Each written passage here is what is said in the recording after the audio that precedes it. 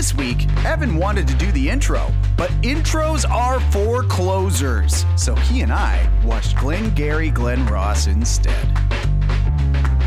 Welcome back to How Did You Miss This? A show where we watch really quotable movies that some of us missed the first time around.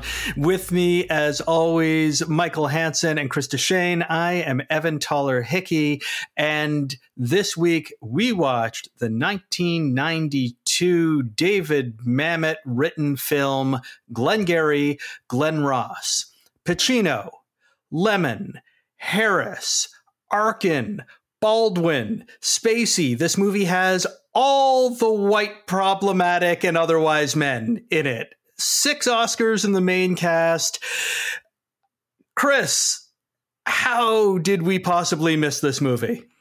I honestly don't know how I missed this movie. It's just, I guess it came out in 92. I was too young. I was, 12 years old at the time when this would have come out. So I can certainly understand why, I wouldn't have seen a movie that has like 170 whatever F-bombs in it at that age. But I don't know how I haven't seen it since, because it's such a, like you said, it's a quotable movie. You know so many bits from this movie that you would have seen elsewhere. So I have no idea how I haven't seen it until now. Yeah, man. I've got a minor in theater, and I've had to read David Mamet plays. I am quite familiar with his work in general, and yet I've never read this play, and I've never seen this movie. And to your point, definitely too young when it came out. I doubt this movie even came to my town. I mean, as we've talked about before, small town, one theater, one screen. This came out October 92. Again, I was just turned 13. It opened the same weekend as The Mighty Ducks and Mr. Baseball, both of which I definitely saw in theaters. This is, I'm too young for it. And then, I don't know, got lost in the cracks, I guess. But Michael, you saw this movie before. This is one of those, like a lot of the other ones we talked about, I saw in the theater. This I did not. This just snuck up on me much, much later. And it must have been one of those where you go to the video store and there's like literally no other VHS cassette remaining. Because I wouldn't have picked it based on the name. It's like 3 tractors, 1 lawn type of a name. It's not exciting. There's nothing. I don't want to see that movie. Yeah. There's the only reason I can think of is that it was the only thing remaining. And it didn't have a lasting memory. So I was kind of sort of interested in rediscovering it because I didn't have a strong memory of it. So it's, in a way, it'll be fresh for all of us. And I look forward to the conversation. Yeah. So like we said, this is a David Mamet piece based on David Mamet's play that won the 1984 Pulitzer Prize. So this is not a slouchy piece of writing. And in fact, I mean, we've talked about writers and directors bringing a certain level of authenticity to things. Particularly we were talking about Oliver Stone in the Platoon episode, bringing his experiences from Vietnam, being a soldier in Vietnam, to Platoon. This is based on David Mamet's own experience working in a real estate office in the 1970s. And he was the office manager who would give out like the leads and handled the paperwork. So he was sort of the Kevin Spacey character, hopefully not as slimy and gross as the Kevin Spacey character, but that is where this is coming from.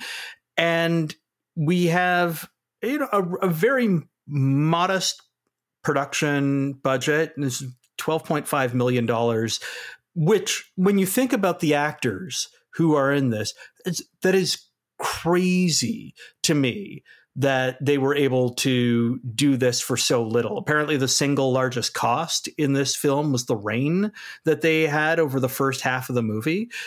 And, 39-day shoot, 3 weeks of rehearsal. Again, the fact that they have such crazy heavy hitters at the top of their game in this movie, $12.5 million, bananas to me. Yeah, I mean, I think the budget works because it's essentially, set in two main locations, an office, a restaurant, and then, a couple spare locations. So it's not like you're going crazy on all that stuff. But to your point, I mean, this is Alec Baldwin, Ed Harris, Kevin Spacey, Jack Lemmon, Alan Arkin, Al Pacino, and Jonathan Pryce. Oh, Jonathan Pryce, of course. Yeah. I mean, probably not the same recognizable name in 1992 as he is today, but still like a list of actors who,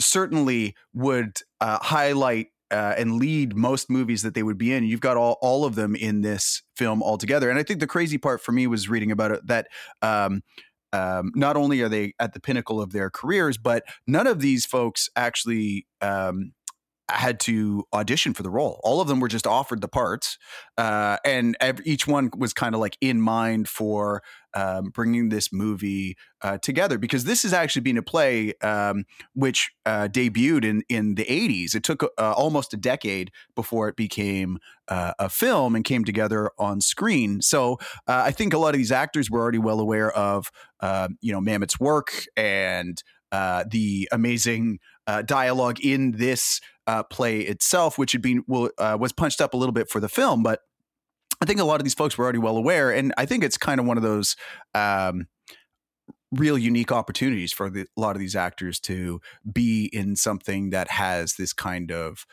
writing and these characters that they could really sink their teeth into. But I think we get into that a little bit more because when this movie came out, despite the amazing writing, the Pulitzer Prize winning play, this cast that's just like over the top, this movie basically did nothing at the box office. Yeah. $10 million. $10 million. And so like, I think one of the big questions around this is, why didn't this do better? Because big actors, to Michael's point though, it's 3 tractors, 1 lawn, I think it was. And I mean, it's kind of a movie that's a little bit hard to get amped up about, where you're like, slimy salesmen do slimy stuff. And you're like, okay. So I think it's a little bit of a hard sales pitch for most people to get them out to the theaters on this.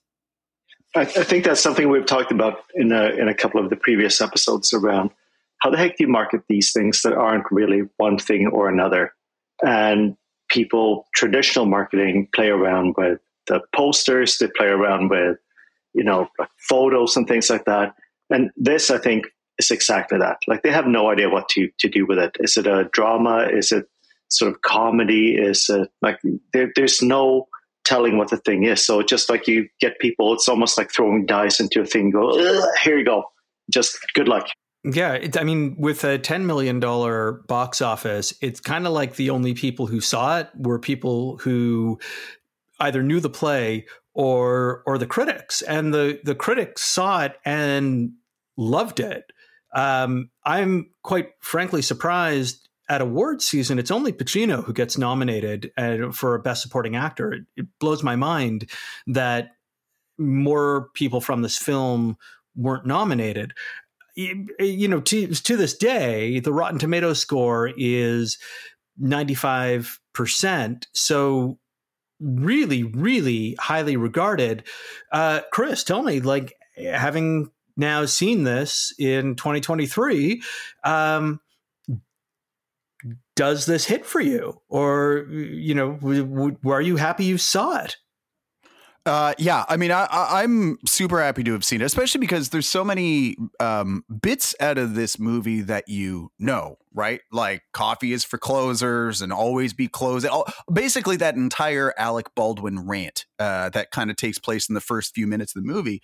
I didn't know about most of the rest of the movie. And so the performances brought in were just so amazing. And I'm thrilled to have seen it. How about you, Evan?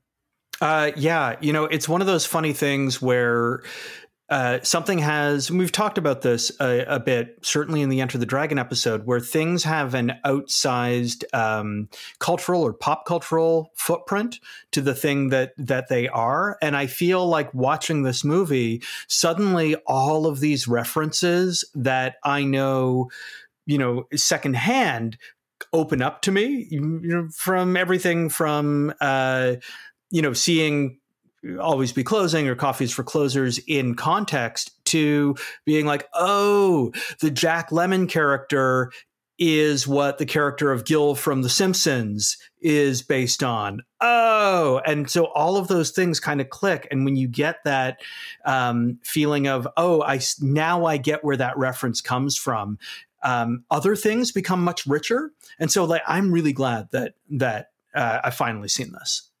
Michael, how about you? Revisiting this? We're going to talk about this, I think, after the break, but this is going to be an important one for anyone who considers, who haven't watched it and considers to pause here and watch it, is that it's super important to know that it's based on a play. So much of my feedback and comment about this is that whole dichotomy. It's based on a play, and they act it like a play, yet it is a movie, and there's certain expectations that come from watching a movie in the theater. So, that to me, I had to kind of switch my head around. Am I enjoying this as a play or as a movie? And I'm glad I rewatched it because there are a lot of really interesting things to talk about with this, but I have a complicated relationship with this movie overall. Well, so that's an interesting thing. So for you, would you say that this is something that for the folks who had missed it, you think is worth the watch for them? Or is this something that you'd say, well, maybe it should stay missed?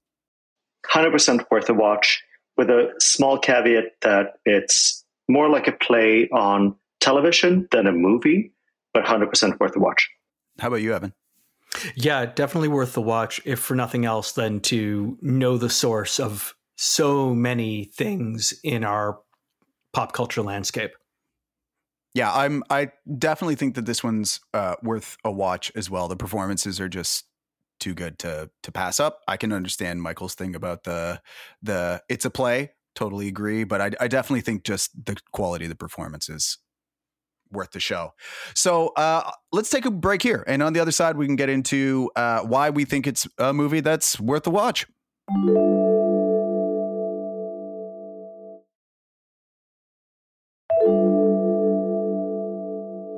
And welcome back. So we're going to be getting into everything about Glengarry, Glen Ross, curse words, and all. So if you don't want this movie spoiled for you, that is about to happen.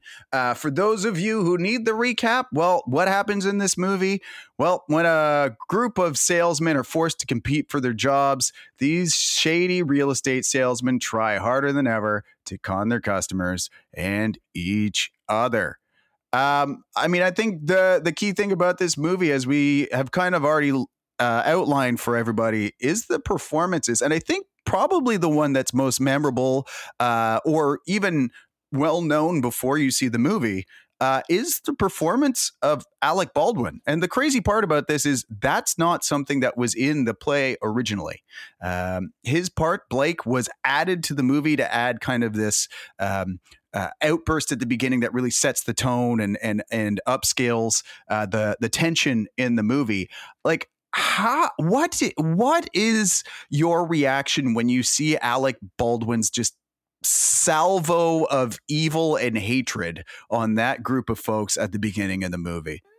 I mean, in terms of setting tone of, toxic masculinity and just the worst of capitalism and all of those, just sorts of things that make my skin crawl, he does such a good job. And, to your point, Chris, that was added later. It's not in the original play.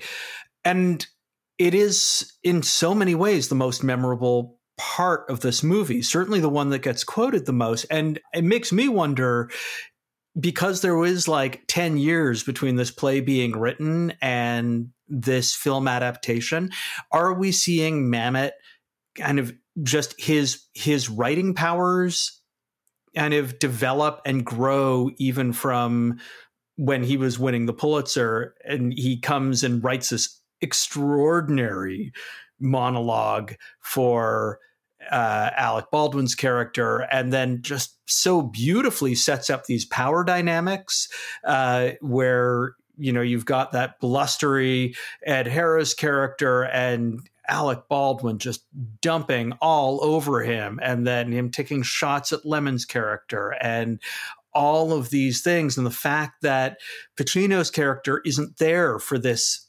salvo, he's made so present by his absence. It's a really impressive piece of work. So yeah, in a movie of great performances, it's the shortest performance of the main cast, and also one of the best to me. Yeah, it clocks in at 7 or 8 minutes in the movie, and he's never seen again. Yeah, just he closes his suitcase, walks off, and it's done. Right? I think one of the fascinating things about it for me was that apparently the studio asked David Mamet to like have some special effects or something at the beginning of the movie as a way of kind of like setting it off. And what he decided to do was write that Blake character into the movie. So instead of like something dramatic or whatever, it was this person exploding rather than, something else. Rather than the spaceship coming in at the beginning of Glengarry Glen Ross. Yeah, exactly. I think also out of all of them, he is the only one who comes in and he says, look, I made this much, drive this vehicle. He actually has the stuff to show for it. So everyone else talks about it. The Ed Harris character wants to do all these things. He's got excuses. Lemon has all these things that he talks about that are all excuses. But here you have Alec Baldwin coming in saying, look, here's the deal. This is what you're going to do. I'm successful. I've done all these things. And you do it too, or you're out. And it's so powerful because it's so pure. And exactly for the reasons you mentioned, Evan, like the things that make him despicable. You could also then say, like the Wall Street example, where there's a lot of people that would gravitate to that and say, hey, that person, I want to be that person. And that's probably not what it was meant to be, but it's like, it's the one that shows success, results, confidence. And it's like, you do this or you're out. Goodbye. It, as Evan said, it sets the tone for everybody else's performance, the stakes that they're all now up against to, under this kind of limited time frame, deliver or they're gone. And then that kind of sets off this chain reaction of all these other amazing actors kind of doing this intricate tango with each other. I honestly struggled after seeing this movie multiple times to honestly say who I thought was the best performer in this movie, especially because so many of the scenes rely on this kind of like intricate dance between two of these characters. And so I don't know if any of the performances stand out for either of you. I mean, the movie, like the acting in this movie is crazy good.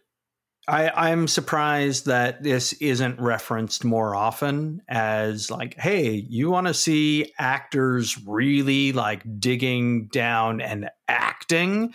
Check out Glengarry Glen Ross. Like, but in some ways it also like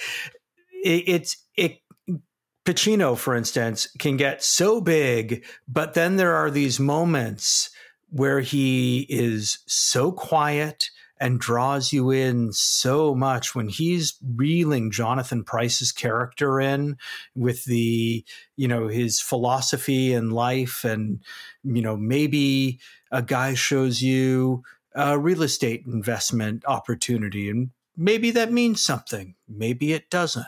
I'm just saying that I've got this thing here, and it's so compelling, and it's so cool to see somebody as bombastic as Pacino just play so quiet before he then gets so big again later on.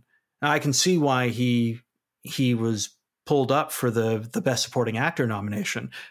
But to your point, Chris, it doesn't make sense to me that he was chosen over Harris or Lemon or, Spacey or Price or Arkin. here's the part that's hard for me, because I love Jonathan Pryce, but I think he was really underused in this. And I thought that his character didn't have a chance to do anything until the very end, and then he kind of has a chance to express all of his regret. In the beginning, you didn't even know, they don't even properly introduce that he's a prospect versus just someone in the firm. It's a really weird thing in the beginning. And similarly, some of the other ones, like Ed Harris does a terrific job, but he's a little bit one-dimensional because he's got his one thing around the unfairness and the leads. I'm a little bit, I don't think that Kevin Spacey gets enough in this, because he, to me, was the most believable. He has like a real range of emotion. Al Pacino, he's big and he does these things, but it feels like a stage performance. Whereas I think Kevin Spacey, to me, felt like a movie performance, something where it's more intimate to the camera and you're talking, it's dialogue. And it's probably because of their background and what they've done. But I actually think that Kevin Spacey is the best performance, hands down, for me. Like I felt that that's genuine, that's real, and I can really believe that. Yeah, I found it really interesting because I can see how Pacino stands out, but for me it was actually Lemon that was, for me, the most interesting character, because he has a real arc of like being down on his luck and, you know, scrounging to make a buck to like the pinnacle of success, and then this like absolute defeat by the end of the movie. And you can see that play out on his face throughout too, so wonderfully. But I will say that one of the performances that I feel like gets slept on a little bit here for me, which I really loved, was Alan Arkin's. And especially the scene between Aronow and Moss in the car after they've left the office. And it's this like perfect ballet between these two guys, Moss going off, like just angry about everything. And hey, it's not right. It's not right. And you've got like Arkin putting in those perfect beats of like, no, yeah, you're right.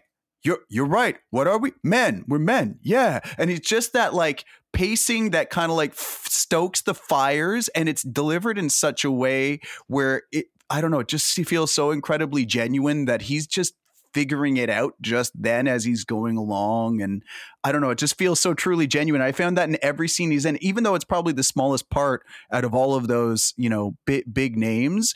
It just felt so great to me every time, because it's such like a little bit of a palate cleanser between the like abusive cursing and, you know, like taking it out on each other, to just have these moments with Alan Arkin, kind of like, oh, thank God, a little lightness, a little levity, a little bit of, you know, humanity, even though he's probably one of the weak guys at the office.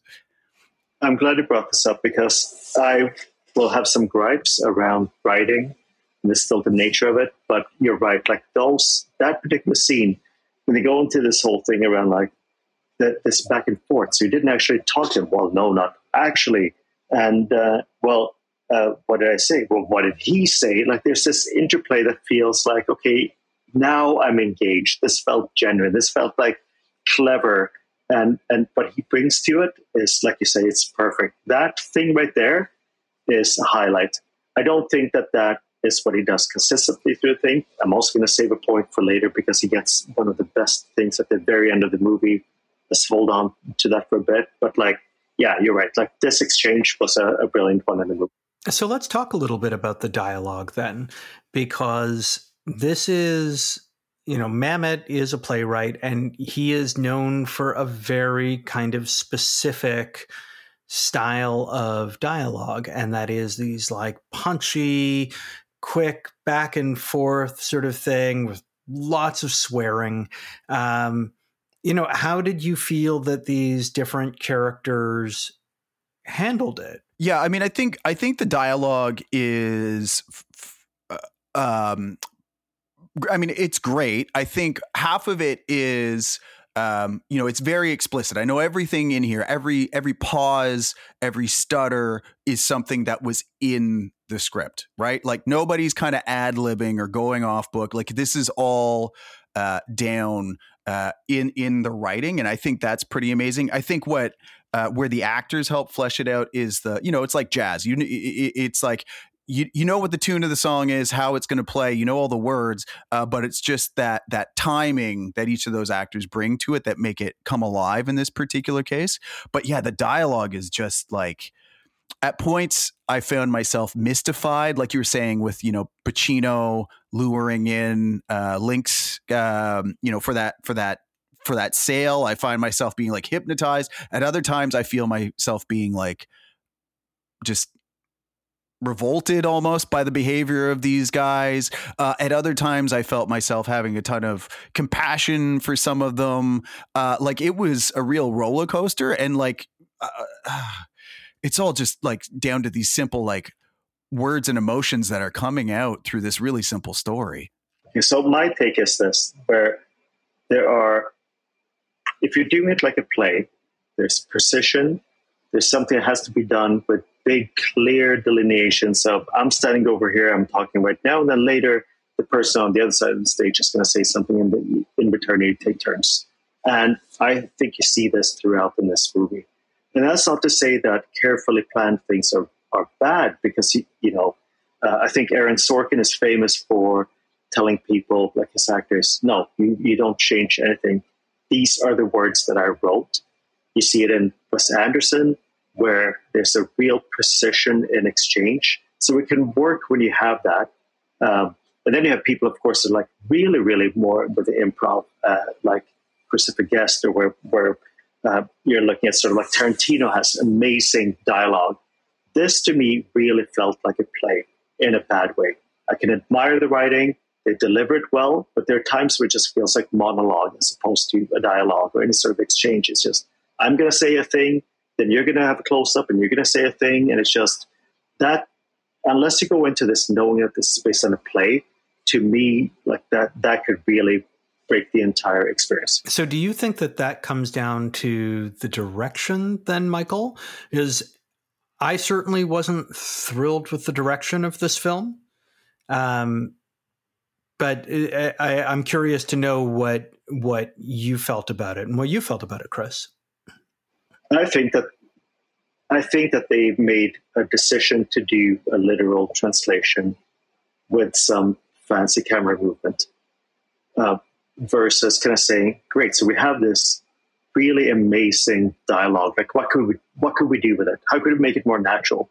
So to me, it felt like a literal interpretation of something that's better enjoyed on stage. And that probably is the cause of a bunch of these issues that I felt. Yeah, I found that some of the you know, the blocking of some of these shots and those kinds of things, I think help underline the power dynamic of the scenes. So I like, in some of those things, I found that was effective. I don't know what those would have been like in the play. I've never seen the play. I've only seen snippets and stuff that you can find online. I've never seen the thing in its entirety. But like, you know, when Blake is dressing down everybody in the thing, everybody winds up sitting while he's walking around on his rant. You know, you can see the change of position as the power dynamic shifts between various characters, like Levine and Williamson later on in the movie. There's little bits where things are added where characters are like eating or chewing gum or something in these moments where they are kind of in that position of power, almost to, you know, exemplify just how at ease they are because they are in control. So I think there's a lot of like little nods there that I would say, like, I don't know if there's an original play and those are just brought over, or whether that's an active directing choice. In either case, I'm like, well, that worked for me as I was watching it. But to Michael's point, there's also these points where you get these like weird, like zoom ins, dolly ins, close ups, like panning shots or whatever, where you're just like, I am supposed to be paying attention to this actor right now. And it's just a little bit too heavy handed. I didn't find that took away from what was going on, the dialogue and what the actors were doing. But by and large, I don't know. I was kind of neutral on it overall, I guess. How about yourself, Evan? Well, so James Foley, the director, this is his second feature film. He's really known for being the director of Madonna's music videos. And I think he did Who's That Girl? And so maybe this is his third feature film. And the times where he makes the camera really noticeable, either in the edits or in the camera movements, those are the times where I feel like I was taken out of the film. So weirdly enough, it's when you are sort of being told by the camera movements or the editing that this is a film, is when I was taken out of the film. I preferred when it felt more like a stage play, but when there was a big dolly back during the end of Shelley's story where he's talking about selling to the Nybors, or the sort of like swoop in when it's like, oh, this is a very important moment between these two characters, or when Harris and Arkin are at the diner and the editing suddenly, like, they're editing on the edge of every single one of their like really punchy lines. So it's like, what? Cut. What do you mean? Did I ask to him? Cut back to, oh yeah, no, I talked to him. Cut back to, yeah, but you said cut back to, and it's that I found so distracting. So this movie was praised for its directing when it came out. Ebert and Siskel, they both sort of lavished praise on the directing. And actually, I found that was really the weakest performance here. And that this movie may have been even better were it in the hands of maybe a more skilled director. Or even just a lighter touch on a lot of those things. Yeah, I agree. Like even as Alec Baldwin was dropping hammers on people, and then suddenly it cuts over his shoulder and everybody's just sitting there. Like, it was just like too jarring when you've just followed Alec Baldwin for the last couple of minutes. I think, Evan, you just articulated what my concern was in such a good way, which is pick one thing. Mm-hmm. Because that thing around being the switch, I'm really a play, but I'm also every now and then acting like I'm something else. That is probably what annoyed me more than anything. Because if you commit to the thing, I think it would have been that much better. I don't mind watching a play as a movie, but exactly what you said. Like, every now and then they kind of do this flip-flop and you go, okay, well, that just took me out of this experience, and this other experience is nowhere as good. And I think you captured it perfectly. Yeah, but when it's working, and this is one of those things that we talked about in the Vertigo episode, where we talked about the blocking and those changes in power dynamics. Here you see that again, and when it works so well. I mean, this film is essentially, an exploration of power dynamics, and you see that so well. First right off the jump with the character that Baldwin plays talking to everyone except Pacino. But then that sort of power struggle between Lemon and Spacey's characters throughout the film, and it's so good. Their dance between the two of them is really beautiful and horrifying and awful and and terrible in the sort of more true sense of the word, where it's just like truly fills you with kind of like just awful feelings. Yeah, I think one of the things that for me helps underline the power dynamics of this movie too, and I mean, like you were saying, in terms of the dialogue, like Mamet's work is just filled with cursing, and even the tenor, like the way that they were swearing at each other throughout this movie changes as each of them kind of shifts from one position, because when they're in that position of power and one is making the point because they're right and they're in that kind of like dominant position, it's like abusive cursing, putting the other one down. When suddenly they're on their back foot or whatever, they're like when Moss is just come out from the cops, and then Roma is kind of getting on him or whatever, like it becomes almost like defensive. Like he's just using curse words to like try to get the other guy to back up or leave him alone. Like even just the use of cursing was a little bit like a roller coaster ride. As you get into these confrontations, suddenly it's just coming out like machine gun fire. And the way that they're using it changes based on which position they're in, whether they're on the defense or whether on the attack, which is kind of this constant shift that you see throughout the movie between these different characters. That's a brilliant point. I didn't think about that before, but like, there's so much posturing in this because the salespeople have to do that. They have to be like, I'm the best. I'm going to be the best again. Maybe I had a bad week, but like, I'm the best. So there's a whole bunch of posturing going on.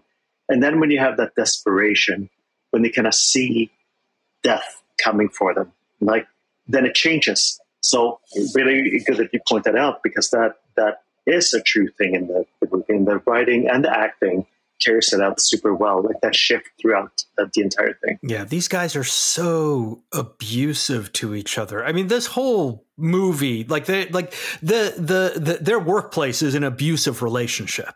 Like they just can't get out of it. It is so horrifying. Like it truly is hellish to me. And I think we also need to point out, though, like, this is an important one for anyone watching for the first time now. The language has not dated well in many cases. So there are a lot of references that do not translate well to today, whether it is about like gay people or immigrants. So like there's a thing there that you have to accept that this is how they talk to each other to kind of comment. Well, so that was going to be one of my questions, though, is does the, messages about like what this means in terms of like masculinity and capitalism and the language, does it make it less relevant to today, or is it just as relevant to today? Because I don't know, if you put somebody in that kind of pressure cooker situation and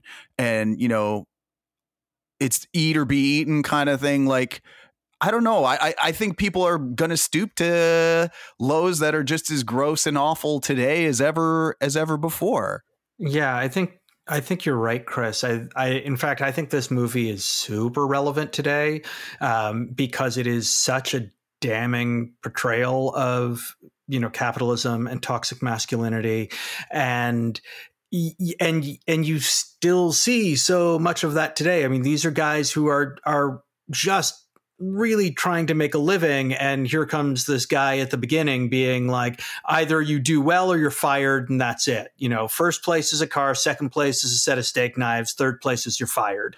And one of the things I wonder about this movie at this point is this pressure cooker, yucky, super masculine, super capitalistic, whatever environment. Like, do you think that the people are the people drawn to this environment, or are the people created by this environment? Oh, that is a good question. I wonder if it's a bit of both, because it feels like the Baldwin character is drawn to the environment, right? Whereas like that maybe, Shelley Lemon's character has become a product of the environment with the way that he's, the way that he becomes so, cocksure and terrible the moment that he finally feels like he's got a sale again. But then you watch all of that kind of get sucked out of him. The way that he's pleading with Williamson, Kevin Spacey's character earlier on, where it's just, give me a lead, give me one of the good leads. Like, I'll give you 20%, I'll give you 30%, I'll give 50%, I'll give you 50% and $50, $100 up front, and it's just that feels like it's become kind of like learned behavior. I also think like this is such a good question because it kind of echoes everything about modern business and finance, because Ed Harris and Jack Lemmon represent some sort of old guard. Ed Harris says, You don't sell a guy a car. You sell him 5 cars over 15 years. And the whole idea is that you have a relationship. There's certain ways that you do things. There's certain things that you do because it's right for me and it's right for you. And it's been replaced over time with this new way of thinking, which is just make the call, make the sale, move on. So I think that you have people who were drawn to it for the right reason. You can do the right thing and make money. And now you have this new person, Alec Baldwin's character, who represents a different thing.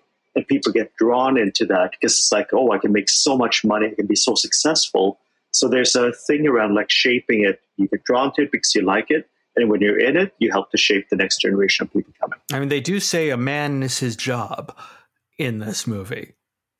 Yeah, they do. They make a few very clear assertions about how your job is all you can be and the heights you hope to aspire to. I find it really interesting in this movie just because like there's very clearly some characters who aren't cut out for this, right? Aronow, like George Aronow is not meant to be here. I actually was reading that Alan Arkin didn't want to take this role at first because generally like George is just not he's a weak-willed character. He only took it once he was able to kind of carve out this story for himself in his own head about why he was there. And that I think maybe made him more interesting than in some of the, because he basically created this backstory where like he was a teacher that lost his job and then was just trying to make ends meet. So he's actually a decent dude. And that's why he's always like, I hate this job. And he's like, seems lost and befuddled because he's kind of the new guy who's just can't figure this kind of thing out. But like, I think one of the things for me was like with Lemon, he has definitely learned the behavior because you see him then when he's trying to get in touch with, his daughter and, those moments where he isn't suddenly dealing with the other folks who are in the office where he seems, vaguely like a human again. And actually you have those moments too from Pacino where I think Pacino actually, he can be cutthroat and ruthless but he's also probably the most genuine because he has those moments when Levine makes the sale where he's like, hey, good for you. Taking pride in it and like, good job. I'm happy for you, which I don't think anybody else really seems to be able to do. So it's interesting, right? Like we see all these people, we've seen their different motivations. Like it seems like some of them are just fundamentally terrible at their job and some of them might be really good, but like it'd be really interesting to see from each of you, like who is who in this, because I honestly can't tell. I think that's an excellent question. Maybe it's time for a quick break. And on the other side, we can have a conversation about who is a closer who should get some coffee. We'll be right back.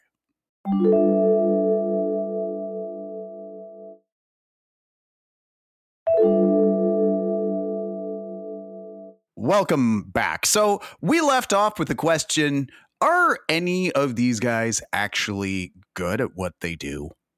So it's a really good question. I honestly don't know. The only time that we see Pacino making a sale, despite the fact that we know that he is the guy at the top of the board, is by getting somebody drunk and making them sign a check.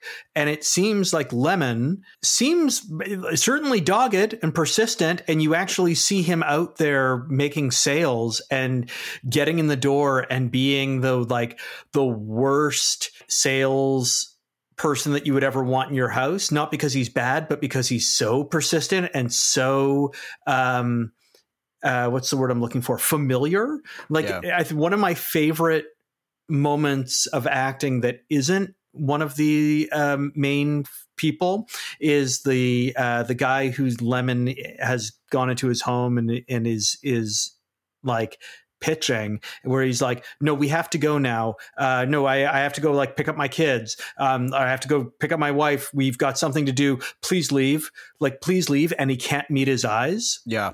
And it's like, oh, I feel like I've been there where, the people come to the door and they're like, will you give money to this thing, and it's like, please, no, like, I've got dinner on the stove, and like, this is really not the time, and please don't.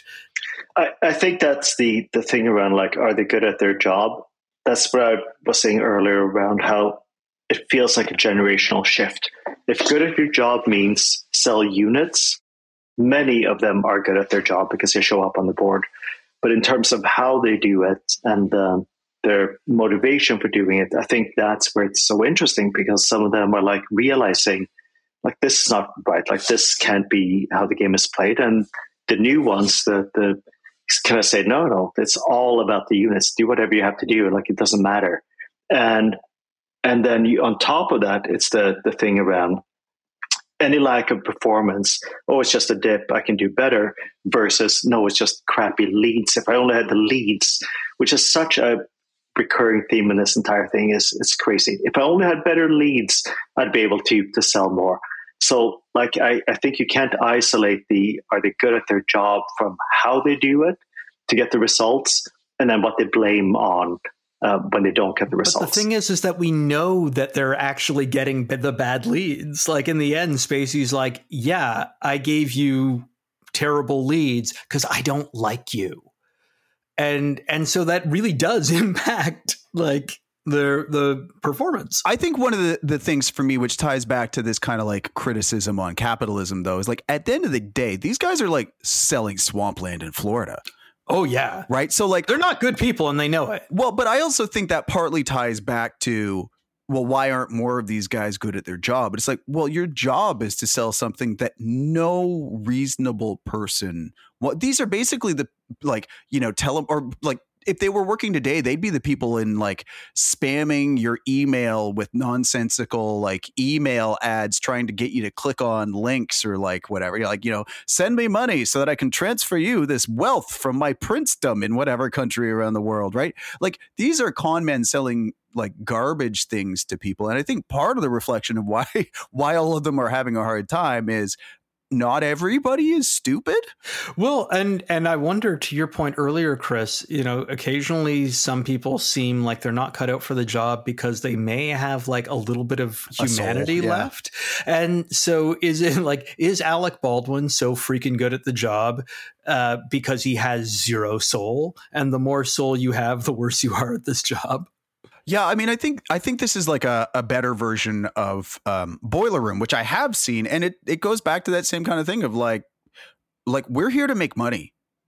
You can leave everything else at the door, because that we're not here to be parents or good husbands or friends or good people. We're here to make money, right? And I think that's what, like, I don't know, maybe Baldwin's a perfectly nice dad and a good friend, but like, he's very clear in the beginning, nobody cares about that stuff within these walls. You're here to do a job, and this job is selling things. I mean, whether you want to show up to sell swampland in Florida to people who probably can't afford it, that's the job you signed up for, right? So are they good at their jobs? It's really hard to tell. It's really, really hard to tell. Does it matter? I don't think it does, because they're all just caught in this system, which is abusive and degrading and not for the good of really anyone involved, except for kind of these invisible owners who are constantly referenced but never seen. And that system is called capitalism. Exactly. That's what I was saying about the ending. And I'm going to have to say it now, because like the Alan Arkin character, like, it just wraps up with him saying, I hate this job. And then that's just it. Like, it's like a Greek mythology tragedy thing. It's just going to start over again. They're going to go back to do what they do. And that's it. Nothing has changed. Nothing has improved. They're just going to go back to the grindstone. And I hate this job. And I think that in a way is such a perfect ending, because it just encapsulates the entire thing that they've gone through. This pressure to do things, and at the end of the day, nothing has changed. Well, I think that is exactly how I was kind of left feeling about the movie. Is like, how much should you feel sympathy for these people?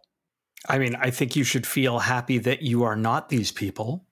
I felt bad for these people in the sense that I felt like they were stuck in some ways without better options in a system or in a place that kind of put them in this awful competitive, vitriolic environment, where I'm like, I feel like, sure, maybe you could go do another job, but maybe they couldn't, because it seems like some of them, like Jack Lemmon's character, it's like, I've been doing stuff like this all my life. Where else can I go at this point? Especially when I've got bills to pay. I've got a daughter who's sick. Like, I don't know. Is there anywhere else to go? I don't know. It's kind of like, for me, this was, I don't know, like a tragedy in some ways as it played out for me. It is funny though, because we talked about this in our very first episode, The Town, and the whole idea that there's so many people who were in that environment where they felt they didn't have an option. They didn't have anywhere to go but to stay. And that is that echoes here, because it is, of course they have options. It's just they don't see it.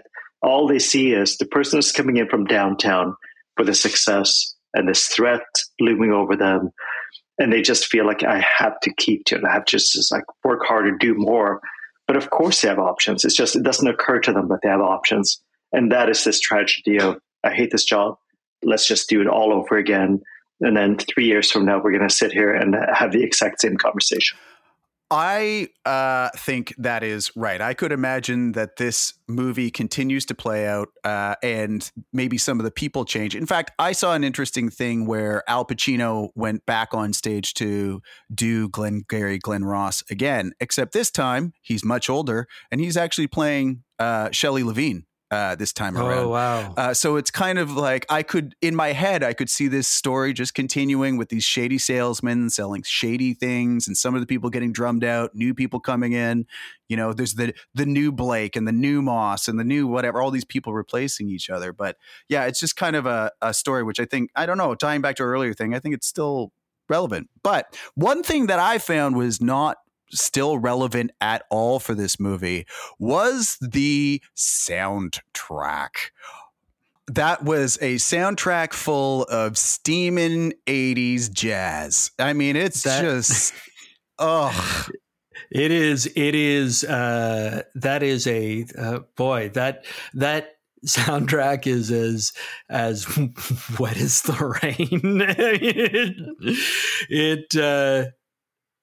It is an intense 80s soundtrack. Just the I don't know that we've had a more 80s soundtrack. In the same way that Enter the Dragon is this like perfect 70s soundtrack, this you would play for somebody and they would go, oh yeah, 1980s. And yet, movie's 1992. Interesting you say that, because, when we talked about Enter the Dragon, that soundtrack is equally hip today. Sure, you can trace it back to say like, yeah, it's from that era, but it's super hip today. What this soundtrack does is that it captures this funny era where everyone used the saxophone. If you watched MTV, then pretty much every music video had someone at some point cutting to a scene where they were either standing in the rain or sitting in a windowsill or doing something with a saxophone. And it was just like, this soundtrack captures that. And that did not survive well. It's gone for a reason, and unfortunately, the soundtrack is forever. Okay, so hold on. So we've got saxophone, we've got rain. We do have a number of shots of people standing next to windowsills. Is the hot take on this that Glengarry Glen Ross is the ultimate 80s music video? Possibly. I found the weird jazz that played out throughout this movie bizarre, distracting, and I mean, I think intentional or not, oddly sexual, because it's playing out at these times where these guys are almost being seduced by the sale and the story of the sale. So it's, I mean, sometimes it made sense, but in a really weird, creepy way of just like, oh, this is like porno jazz playing underneath these guys talking about making a sale and getting oddly aroused about it. Like, I found it was just weird and out of place. I mean, porno jazz is a really kind of good way of putting it, because like these guys, really do seem like they are getting off on sales, and there is a real sexualization around the sales and talking about the sales, and the fact that there are like no women in this movie. I think there's one woman in the background at one point in the Chinese restaurant, but like that lack of women in it puts an even like shines a brighter lantern, or spotlight on the fact that like the sale seems to be the sales equal sex rather than, women or men equal sex, if that makes sense. Yeah, absolutely. I also think there are a few things where they do a thing that you could accept, but it's overdone. So the music could have been okay, but overdone. And also the intro, really clever thing around how they do the thing with the title sequence, and you have a train effect going. But then they do it for like a minute, and you go, yeah, I really get it. And then the office is set with a subway train in the background. Like there's just certain things that was like, that was a great idea, but you way overdid it. And like if they just toned that down a little bit, even the music, I probably would have said, hey, that's cool. That worked. It did its thing. But when it's so done throughout, then you go, okay, well, this is too much. Pull back. Speaking of things that could have been possibly overdone, I'm curious how each of you feels about the sheer volume of profanity in this movie.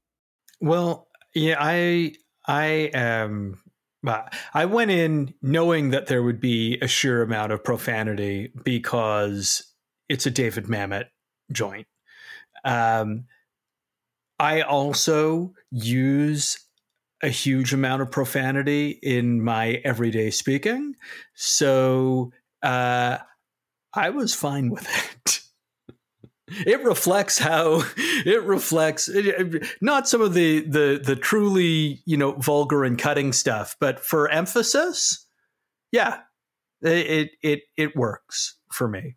I'm sort of with Evan because I didn't pick up on it, which means I didn't think it was out of place or weird or unnatural.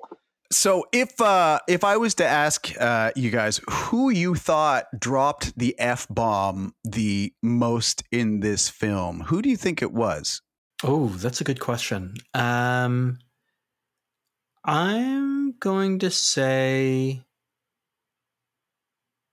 Harris. That's such a good one. I was going to say Al Pacino feels like the obvious one, but I was also going to say Ed Harris because I think he was griping the most. He was the most sort of like a chip on his shoulder around the leads. So I would have said the same. Yeah, you're both right.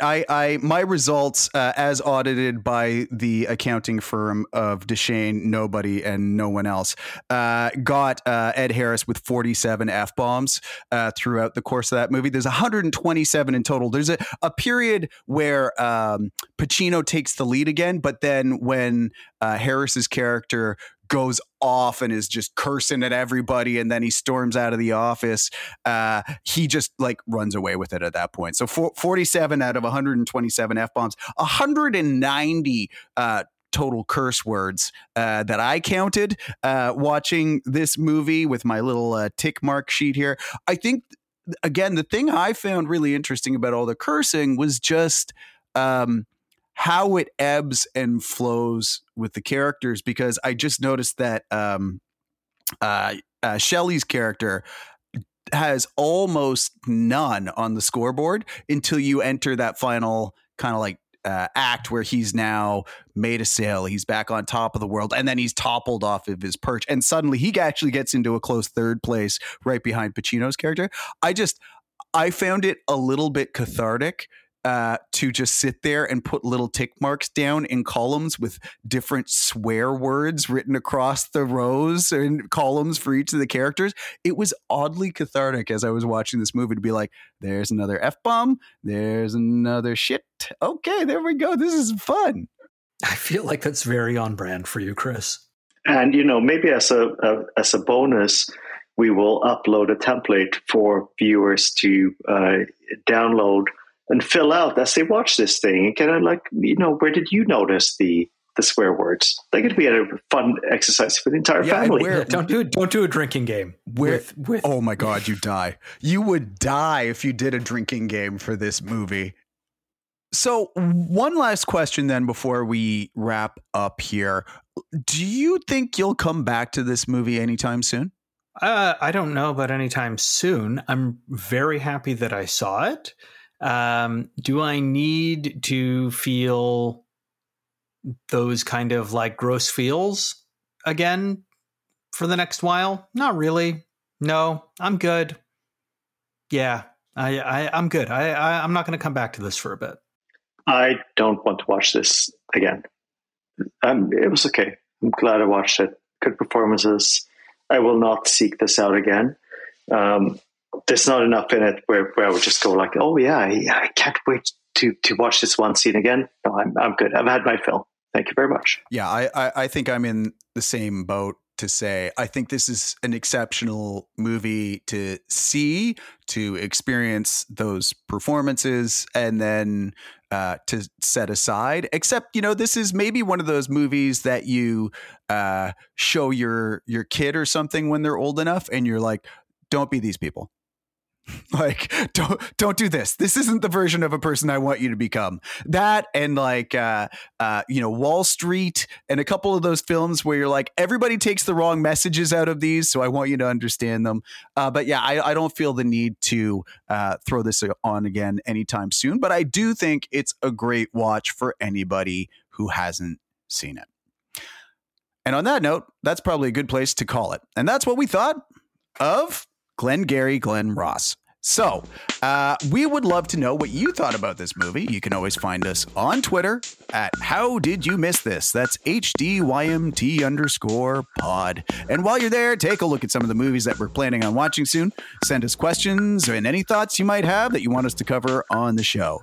And if you enjoy what we're doing here, do us a favor. Take a second to rate, review, and subscribe on Apple Podcasts, Spotify, or wherever you happen to be listening.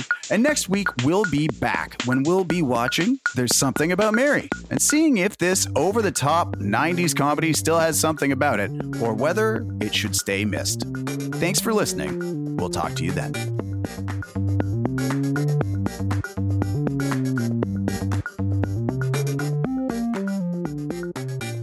Oh, what a big man you are. Why don't you buy a pack of gum and I'll show you how to chew it.